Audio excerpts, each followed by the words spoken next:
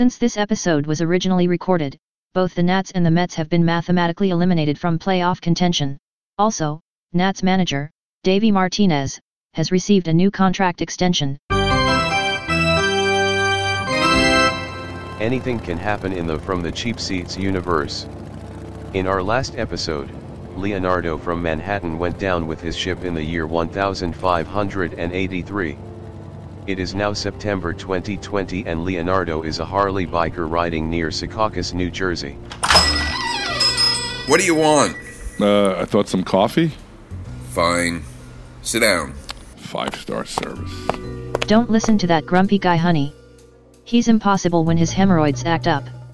Sit down in this booth. Hey, do I know you? I don't think so, handsome. Some hot coffee? Sure. In another booth in the diner.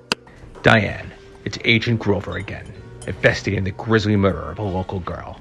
I'm currently watching suspect Leonardo flirting with a diner waitress.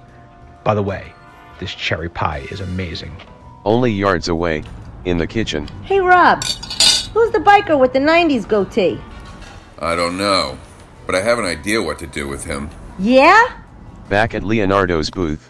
I have to say, miss, you look exactly like someone I once knew. Really?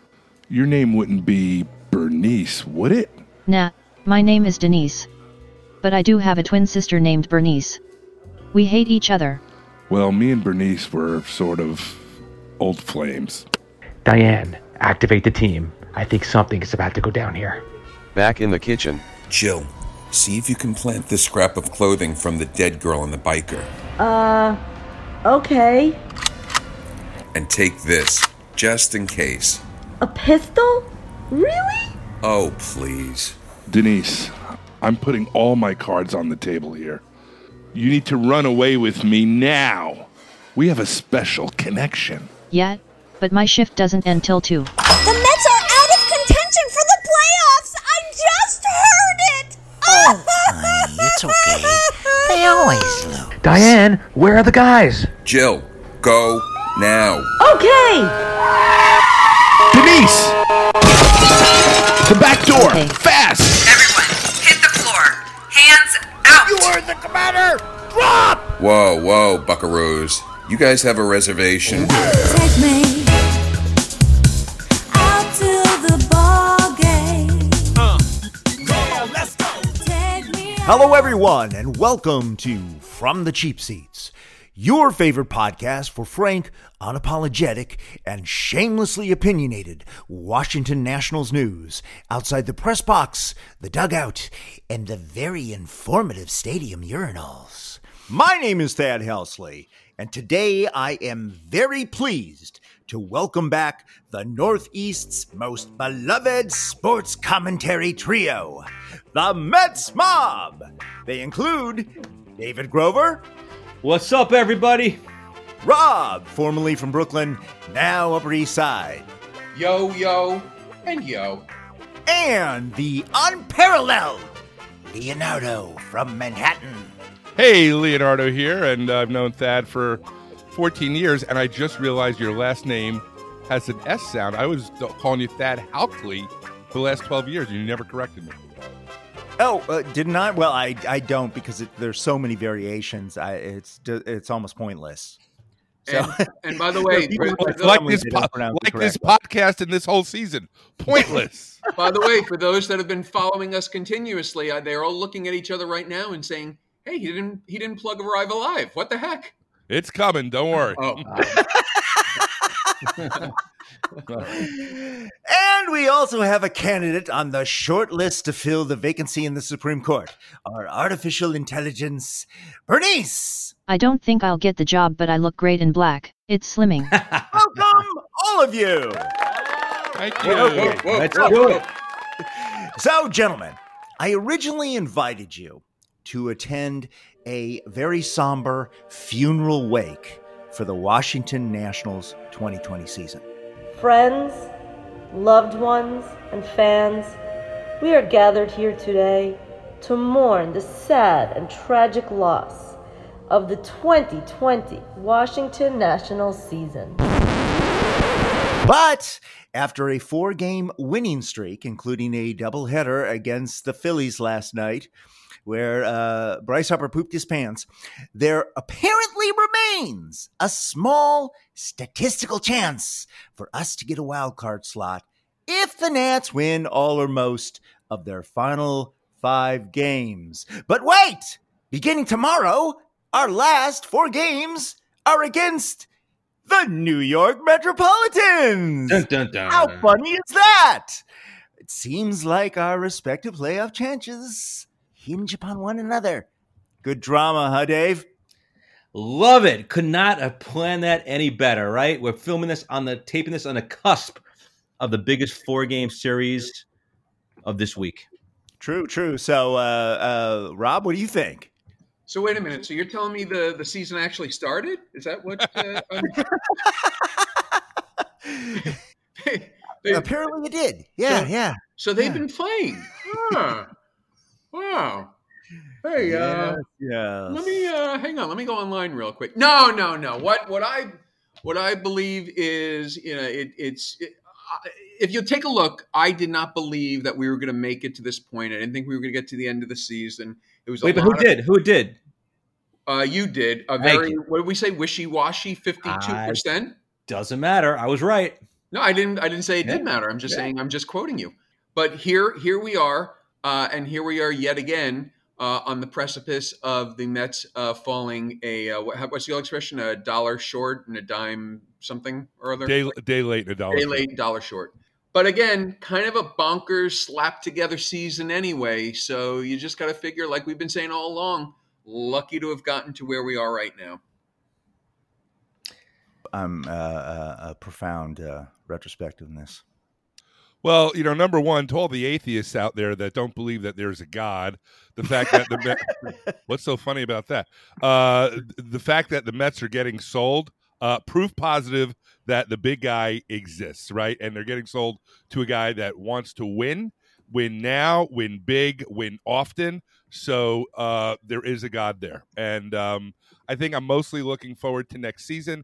I'm still totally confused, and maybe one of you guys can help me out here, is why we see commercials for Mets season tickets for next year when who the hell knows what we're going to be doing. But that's my only gripe. But other than that, very happy that somebody that has a lot of money and a lot of resources and from New York and not named Wilpon is going to be owning the Mets soon. And not named A-Rod. Yeah. Well, this is the best, worst end of Mets season, right? I mean, normally when the Mets being out of it like this, or almost out of it, they have a small chance, fans would be angry and bitter. But we see the light at the end of the tunnel. We see our Messiah coming. We see Steve Cohen. This franchise change, this might be the biggest franchise change in its history. We have a multi-billionaire owner coming in who's a fanatical Mets fan who finally will spend money and treat this franchise like a big market team. Somebody marked this down that I agree with David. Once again, I think it was like this is our second time. Wow. I would agree. But let's just not forget. Remember that book, the best team, the worst team money could buy, when we had the biggest payroll was 94, was it 96, something like that? Yeah. And we came in dead last. Yeah. So it's not just money, but I think it's turning around the whole organization from the scouting, to just teaching the players. Look at the Cardinals, right? They're always up there. They don't always spend a lot of money, but they teach their kids from the farm system, single A, double A, how to play the game the right way. Yeah, so are the Braves too. But you know something? That's true. Money matters. Money makes a difference. You got to spend it, the right way, as your wife would say. If you spend money, you have a very good chance of making the playoffs. Even if you look at the Yankees, all right? They gave, $150-something million to Jacoby Ellsbury. If the Mets did that, they'd be bankrupt. They'd have no free agent signings for 10 years, right? Yankees went out and got Garrett Cole. It didn't matter. When you have money, you can make mistakes and spend over those mistakes. That's true. So you guys have me at a bit of a disadvantage because I didn't have this in my rundown. So maybe you could provide a little more color on this purchase, because the last I heard, A-Rod were going to buy the team. Yeah, it's done. Yeah. They're out. And they came out saying that they would guarantee a World Series within 10 years, or they would give like $50 or $100 million to some charity. I don't know why Cohen can't just buy the team and have A-Rod be the GM, because he is like he's the Rain Man of baseball, right? Everybody tells you he knows everything about players. He can spot talent. I don't understand I guess he wouldn't want to work as a GM. He wants to own it. He wants to be the owner. He doesn't want to be an employee. He doesn't have that type of money. Yeah, he wants to be an owner. He doesn't want to be the GM. No, Thad. Do you want to own the art gallery? Or do you want to paint the masterpieces? I think he wants to do both. He doesn't want to be the employee. He doesn't want to be answering to Steve Cohen. All right? He wants to be the guy. I want to have 5 motorcycles. So is this purchase inevitable? Is it inevitable at this point? Just about. We're just waiting on, in the next couple of weeks, the owners have to approve him, which is, I wouldn't say a formality, but very close to being one. They have like 2/3 majority. Has to be, right? The deal's done. Yeah. The contracts are signed. And if all things being equal, he should be the official owner in a few weeks. And this is gigantic news for Mets fans. Now, as a longtime friend of D. Grove's, I have to tell you both, Thad and Leonardo, that when this floated out there, what was it, a couple of years ago, D. Grove? Steve Cohen? Yeah. I would think it was recently. No, it was about the first, a year ago? Yeah, about a year ago. Yeah. D. Grove was ecstatic. He was like a little girl. He was very, very happy. He couldn't wait at the prospect of someone coming in and spending money and going out and getting these top line free agents that like a Machado, who in the past where the Mets were like, well, that's not really that's not a guy that fits into our plans, because the coupons would have to open up their wallet. But he's been touting this guy since the name floated onto the radar. So on behalf of all Met fans, you can know that this would be huge for a team that has, unfortunately, depressingly, always taken a backseat to the New York Yankees in the past few years. Yeah, and Thad, as a Washington Nationals guy, I'm not sure you understand, because you guys are pretty good with spending money over there. Well, actually, we're low. I remember this is a medium market team. We're actually almost $100 million below 75% of the other teams in terms of salary. Payroll. But you guys will step up if need be, right? You did offer Harper $300 million or whatever you did. You did Scherzer. You guys step up when you have to, and Mets fans don't. One of the Mets have 2 horrible things about their payroll that we had to live with. Hopefully it's finished. Number one, free agent time. We know the Mets are out of it. They sit back and watch all the stars go elsewhere, and that's annoying. What's even worse is watching your young players do really well and knowing they're only a couple years away from the Wilpons not re-signing them and trading them away because they make too much money. That's the worst part of it. No, that's true. I mean, the Nats have stepped up, although, I don't think that Bryce Harper offer was serious, and we lost Rendon, right? We didn't step up with him. That was tragic. That was tragic. But at least you signed Strasburg instead. We re-signed Strasburg, and then guess what? Same old things. Oh, my hand hurts. $30 million. I can't play. My hand hurts. Signing pitchers. That's what happens. Happy you sign starting pitchers. They get you every time.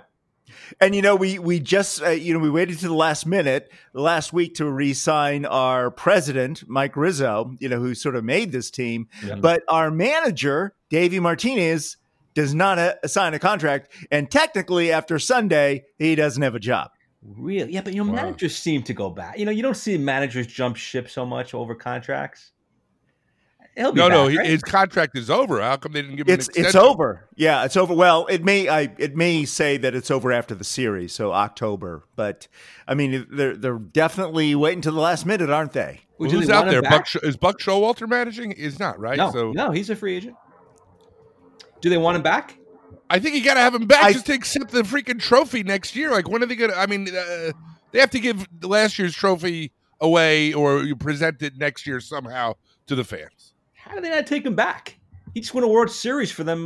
This season is like, if you hit 350, that's cool. But if you hit, unless you're freaking Alonso, who looks like he forgot how to play the game. But, I think you can let – it really does. He's swinging under everything, It's almost like remember that scene from Caddyshack where Bill Murray says to Chevy Chase, "Oh, I'll just cut his hamstring. He'll push everything to the right. He'll never play. He'll give up the game. And he looks like that, And And they put Cannonball coming. they put 4 outfielders. The Tampa Bay Rays, who are notorious for putting 4 outfielders in the outfield, more so than anybody else. They put 4 outfielders in against Alonso like 3 times in one game, and I think he struck out. Nah, he's been twice. hitting. He's hit this series. He's actually hitting this series.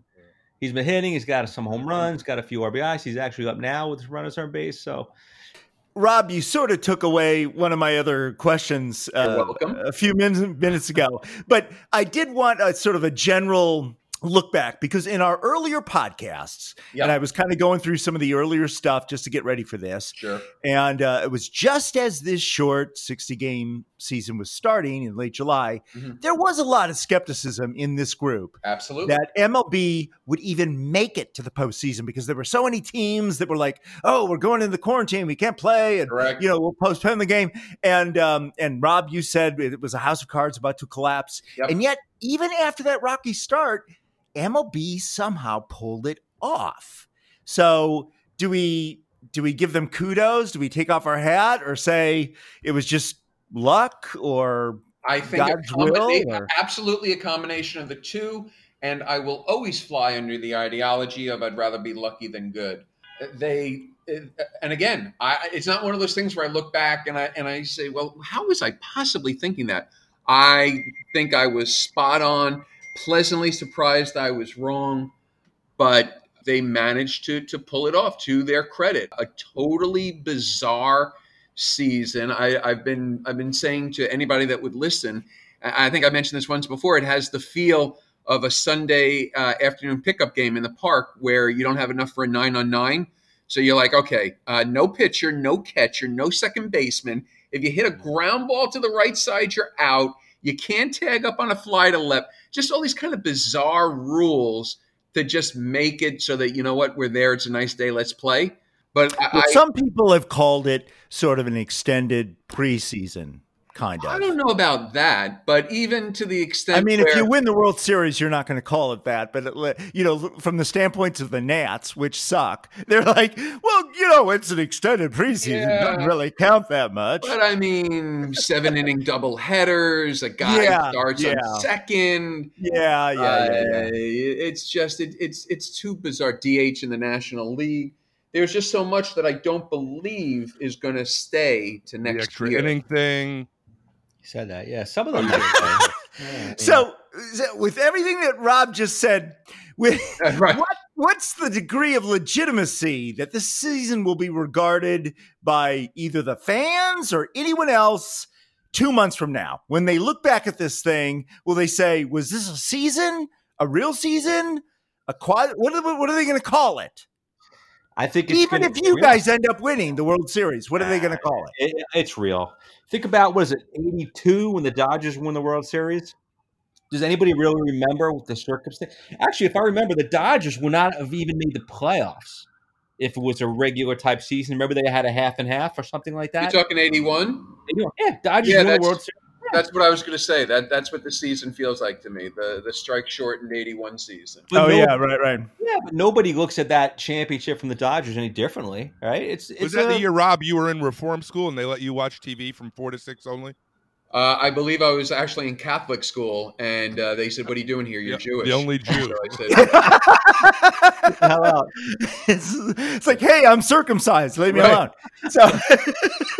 Right. Wow. They said, are you circumcised? I said, any kind of exercise is good by me. I wonder what's going to happen to all the minor leaguers that didn't play this year. What kind of shape are they going to be in? Does that affect, if you are a veteran and you thought maybe this would be your last year, do you stay on? Because, A, your body didn't go through the rigors of a full season, so maybe you're feeling better next year.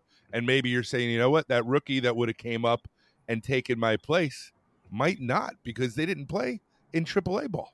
No, they didn't play at all. It's funny. My son's high school coach plays in like this very informal men's league on Staten Island. Yeah. And he plays against like real prospects, real minor league guys who have nowhere else to go. They're playing in these little men's leagues. Wow. Yeah. No coaches, nothing. So yeah, that's what's going on. So the minor league guys are going to be way behind. I wanted to acknowledge the passing of a true baseball legend, pitcher Tom Seaver. Bernice, could you help us introduce this amazing ball player? George Thomas Seaver was a professional baseball pitcher who played 20 seasons in Major League Baseball from 1967 to 1986. A longtime Met, Seaver played a significant role in their victory in the 1969 World Series. Seaver was a Rookie of the Year recipient and won 3 Cy Young Awards. He was a 12-time All-Star and ranks as the Mets' all-time leader in wins, compiling 311. He also pitched 3,640 strikeouts, 61 shutouts, and a 2.86 earned run average. In 1992, Seaver was inducted into the Baseball Hall of Fame by the highest percentage of votes ever recorded at the time. And Len, I know you're a great fan of Tom Terrific, and I thought you might want to comment for both the Washington, D.C. people and the New York people on this great career. Sure. I was thinking about this while riding home on my motorcycle today. You know, he has a lot of records. From the ages of 23 to 32, he struck out 200 batters per year, at least. Some of the years were like 263, 240. And the All-Star games, of course, the World Series, the unbelievable World Series wins. He should be, he should be noted and held in high regard for that. But the quality that I think that, to me, he has that many don't today, and even many back then did not have, is his leadership in the clubhouse, and he took responsibility. There's a story in his first book called Pitching with Tom Seaver. I think I mentioned this earlier on a different on one of our earlier podcasts, but to shorten it, Jerry Grote comes out one night to the mound, not happy that Tom's shaking him off, and Jerry Grote, the Mets catcher back then, and he was a veteran. And Tom was like his second year in the league. And Grote says to Tom Seaver, "Hey, who's calling this game? Me or you?" And Seaver looks at Grote and he says, "I am." And then Grote just kind of looked at the ground and walked back because he was right. He took responsibility. It was his game to win or lose, but he could also be funny too, and he could also be a good teammate. I'll give you an example. In Ron Darling's first book, and I forgot the name of it, but in his first book, he tells a story during Ron Darling's rookie year was 1983. The major league minimum salary in 1983 was $35,000. And back then, they actually got physical checks delivered to them in the clubhouse by like one of the secretaries. They would come out and like hand in checks. There was no direct deposit. There's no ATMs, So Ron Darling tells the story where Ron got his check for the league minimum. And it was divvied up in 26 weeks because that was the length of the season. So his check was $1,820. And Seaver says to Ron in front of the whole clubhouse, "Hey, Ronnie, how much is your check?" And Ron says, "Yeah, it's like $1,820.06." And Seaver pulls out 1,800 crisp $100 bills and he says, "Come here, sign the check over to me. I'll cash it for you." So I think I think he could be a good teammate. And if I was picking, I'm getting a little chills right now. But if you had to ask me, you're building an all-time team, who's your number one right-handed starter? And I would pick Tom Seaver. So let me ask. So he was with the Mets for 10 years, right? And then he left for a while, and then he came back for a year. So what is there a story in there that makes sense? Well, here's my take on it, and it's interesting because if you're a Tom Seaver fan, and hear me clearly, not a Mets fan, but a Tom Seaver fan, you're actually, as difficult as it was, you're very glad that he left the Mets in 1977 and went to the Cincinnati Reds, because had he not, he never comes anywhere close to hitting 300 plus wins. The Met teams of the late 70s were bad and getting worse. Yep. Not much to look at in the early 80s until I think around, guys, keep me honest, maybe late 84? Maybe 83, 84. 83, well, he came back in 83, right? That's when he came back in 83, and there was really not much going on there. And then they left him unprotected, thinking who's going to want a 40-something-year-old pitcher? And the Chicago White Sox were like, well, it's not a 40-something-year-old pitcher. It's Tom Seaver. And they took him and they paired him up with Carlton Fisk. And he then went on to win his 300th game right here in New York. Wrong stadium, Yankees. Ouch. Right. Yeah. But he did win it here. in New York. So well, and he was also on the 40-man roster of the Red Sox in 1986, although he was injured for the playoffs, and he was 5-7, and then he tried to come back in '87 as a Met, with the Mets as a Met, but he just had no, like people like Bud Harrelson were getting like triples off of him, in BP. He just didn't have it, and he knew it, and you know what? And it's also a testament. I mean, his wines are very expensive, and he's been very successful. It was very successful at that. Tom Seaver is the only player who was in uniform for both Met World Championships, right? Obviously, both? 69. Well, 69, obviously he pitched. In 86, he was in the dugout for the Red Sox.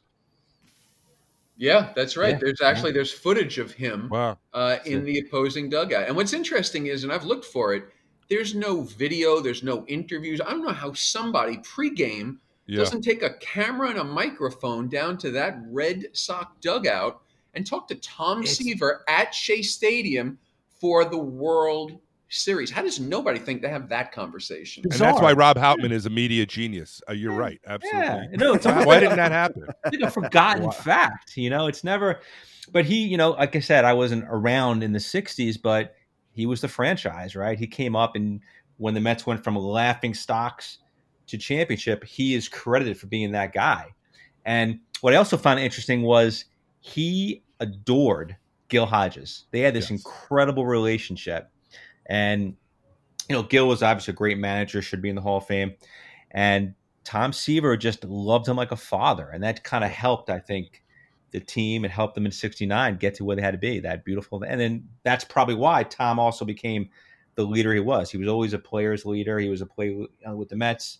He was with other teams, and he became that special guy. And it was a shame when he came back in 83, opening day he pitched. It was a big day, sellout crowd, lots of cheering, standing ovations, and he actually pitched pretty well against the Phillies. And he had a so-so year. And then, of course, like Rob mentioned, the Mets left him unprotected. And Frank Cashin, the Mets' legendary GM, said it was the worst mistake he ever made as a GM, was leaving Tom Seaver unprotected. Well, isn't it true? Even though he played for three other teams, is his section of the Hall of Fame? He's wearing a Mets jersey. No, he's a Met. No, he was a Met for 12 years. Okay. Not even close. No, and he was a Met also, for 12 years. Remember, he also closed Shea Stadium the last night. Him and Mike Piazza walked into the outfield, shut the door, shut the lights. And then when Citi Field opened up the next April, he opened it up, threw out the first pitch. Now, he is a Met. He's a Met icon. By the way, I am the IMDb of D. Grove. So I just want to fill in some context. D. Grove was actually at that game when they closed up Shea Stadium. He had just watched a brutal, horrific defeat to the Marlins yet again to send the Mets home for the season, and then had to sit there and stew as the festivities took place. They did a beautiful ceremony. It was a great ceremony. Seaver, Piazza, they brought in players from 30, 40 years ago, even guys who were kind of obscure. Right. They did a fantastic job. As obviously there was a little bit of a down, with the crowd, but once the ceremony got going, it was good. And again, Seaver was fantastic. So riddle me this, Batman. So I'll give you that. I remember that. But then when the new stadium opened, there were no murals to any of the Mets. It was like a Brooklyn Dodgers stadium, right? You wouldn't even know. Like if you dropped somebody in there, if we did like the pinata game from a kid, like put a blindfold and spin around it twice, I'd be like, I'm in a baseball stadium, but I don't know where the freak I am. You walk into, and you still do to this day, the Jackie Robinson Rotunda, which Jackie Robinson is a superstar of the game, a true icon. But Thad, if you want to edit this part out, you can. Never played for the Mets.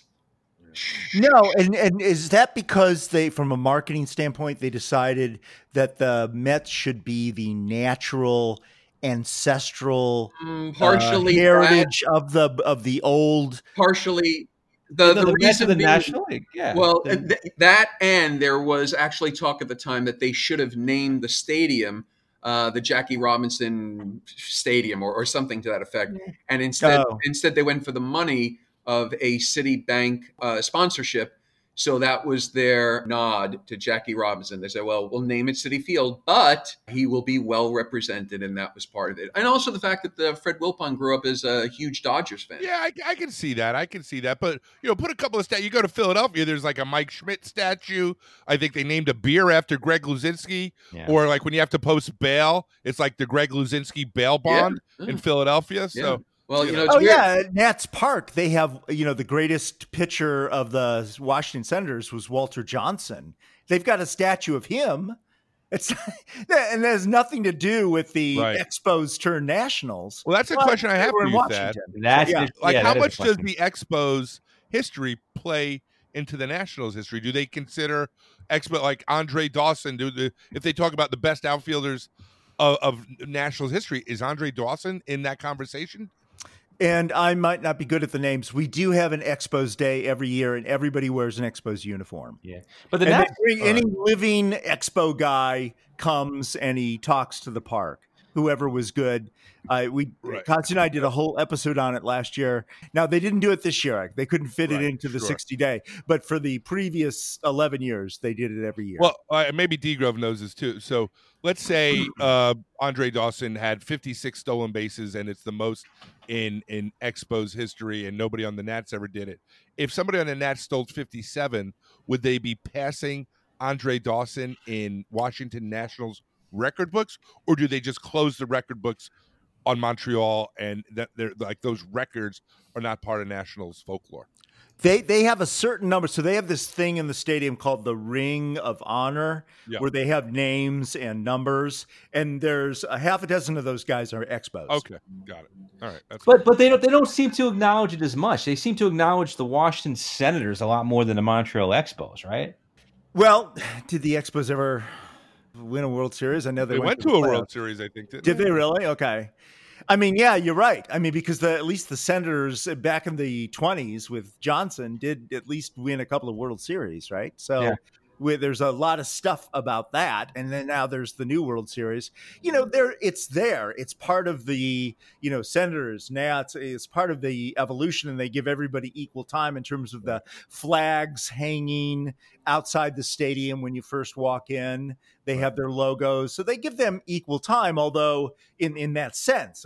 But obviously... Well, the Senators became the Twins, though. Yeah, well, no, the Senators, once they became the Twins, once they became the Rangers, because there were two different Senators, right? Yeah. But to Leonardo's question, when you talk about all-time home run leaders for the Nationals, it's just Nationals. Yeah, really? Yeah. I mean, they were the worst team in baseball for years and years and years. I think we should just take note that anybody that wants to stay alive on their motorcycle should point their browser to arrivealivepodcast.com. We have a special episode that just launched today. We have Portia Taylor, who is in LA, and she just spoke at the National March on Washington last month, and she's my special guest. Arrivealivepodcast.com. Please give a listen.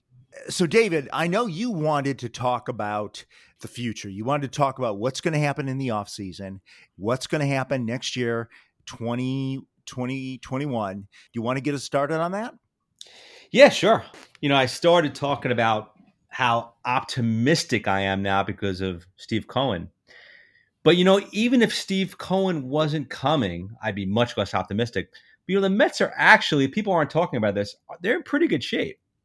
They have a good amount of good young players, and they only have a couple of contracts. They only have, I think, 3 contracts going into next year, 3 guaranteed contracts. DeGrom, Cano, who by the way is having a great year, and Familia. And Familia only has 1 more year left. So if you think about it, the Mets have a lot of money they could spend even without Steve Cohen. So I would imagine they're going to be in good shape going forward. So I'm very optimistic about the Mets going forward. But let's talk a little bit broader, okay? So, just about baseball in general, because, and I agree with Len, let's not make this a COVID podcast, but we know that the season we have today is a direct result of, what has happened. So what about next year? We're going to have 162 games. It's also a contract year for the Players Association. Look at the crap that we had to go through just to get these 60 games. At one point we were going to have 80 games or 100 games. So I mean, are we going to have stands in the stadium? I mean, some of the college teams have got fans. Some of the NFL football teams have got fans. And the Red Sox had one fan. Did you see that yesterday? The guy that climbed the green monster fence. Yeah. So I don't know. What do you think? Is it all dependent on a vaccine and we all go, yay, we get the vaccine and everything goes back to normal? Or is there another plan? D-Grove? That's a tough call. If I had to predict, I usually go to spring training every year. Okay. We're not going this year because I don't think it's going to be like the normal spring training. I don't think they're going to have a ton of fans there and interaction. But I think they will have spring training, and I think they will have some semblance of a normal season next year. I think they'll play 162. They will have fans. Maybe it'll be limited. Maybe it won't be, maybe there'll be some social distancing. But no, I'll put it this way. If there's no baseball in 2021, man, we have a lot more to worry about than just baseball. Well, that's true. But you're saying in spite of whether or not there's a magic elixir, even if because we've learned, it seems like the world has learned how to deal with where we are now. And there is masks and social distancing and people are going back to work. And nothing's really changed since March, but everybody. The number of people dying and going into the hospitals has changed, right? It's down, and it's not down, but not that much. It's still horrible. Yeah, we're still around 1,000 deaths a day. Yeah, America is. It's up there, But I think they're going to come out with a vaccine, but it's not going to be a magic vaccine. No, it's going to be like 60% or something, or 70%, like the flu shot. You get a flu shot, it usually works. Sometimes it doesn't. But it will change things, won't it? It'll make us more confident to do things like go to a stadium. Yeah, but there's going to be my guess is there'll be restrictions. My guess is there'll be fans, but it won't be, it'll be separate sections. It'll be social distancing. It'll probably be one of those in-between things. Better than this year, but not anywhere like it was last year. Well, what about the union negotiations? You think we observed these guys negotiating for months and months, and we talked about it. Are they going to be able to, as Clark and what's his face, are they going to be able to sit down and hammer something out? Well, I think that's after next season, right? Well, but that's the contract year, right? So they're going to start negotiating like right away, right? Right after the World Series. But there won't be lockouts or strikes till after 2020. Yeah. But we'll know, kind of have a sense of what's going to happen, right? Either they're going to be moving towards something or they're not, right? Yeah. Look, a lot of people are pessimistic about this. A lot of people think a strike or a lockout's inevitable. Really? Yeah, that's what people think. They're so far apart. There's so much animosity between the two and distrust. A lot of people think there's no way they're going to come up with a deal. Okay. Well, how many fans did they lose this year just because of the circumstances that nobody could control? When I look at the ratings here locally, of course, we've got a losing team here in Washington, but I imagine it's reflected elsewhere as well. They didn't get the same number of people watching TV as they had last year. Oh, your TV ratings are down not much. They are here. Yeah. But like you said, you were a World Series team last year and this year you're in last place. So. Yeah. So there was a lot of goodwill, but that didn't last long when you were losing every single night. I guess people watch less. I still watch. Rob, you don't watch as much, right? Nope. People do watch less. Remember, the bars, are empty. So, people sitting in bars watching the games anymore. So it makes well, that's another thing. Yeah. The media coverage is less. You read about it less in the paper. NFL is down. I'm just looking. Yep. MLB is down. NBA from 39 million to 26 million over one weekend.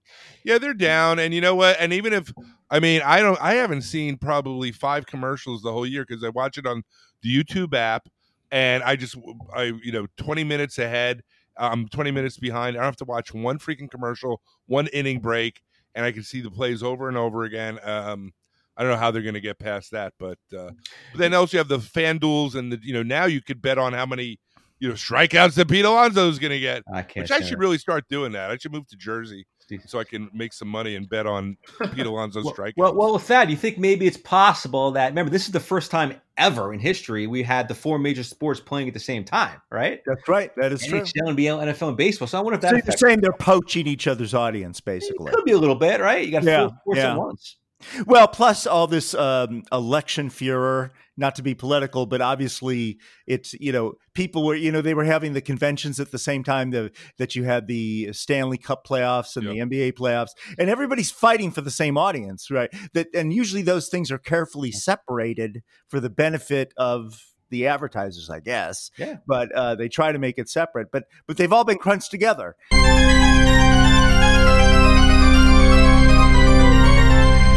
All right, ladies and gentlemen, the Mets Mob! Thank you very much! Quick reminder, you can find this series on iTunes, Google Play, Spotify, Stitcher, SoundCloud, as well as many of your favorite player apps. You can follow us on Twitter at CheapSeatsDC, and you can reach us by email at thecheapseatsdc@gmail.com. See you next time on From the Cheap Seats. Take me out to the ball game. Come on, let's go. The From the Cheap Seats podcast is a public service provided by Thad Helsley Media, LLC, all rights reserved. You okay back there, Denise? I think so. I've never been on a motorcycle before. Well, get used to it, honey! And don't you worry about a thing. I have the #1 motorcycle safety podcast in America called Arrive Alive. And you can find it at arrivealivepodcast.com.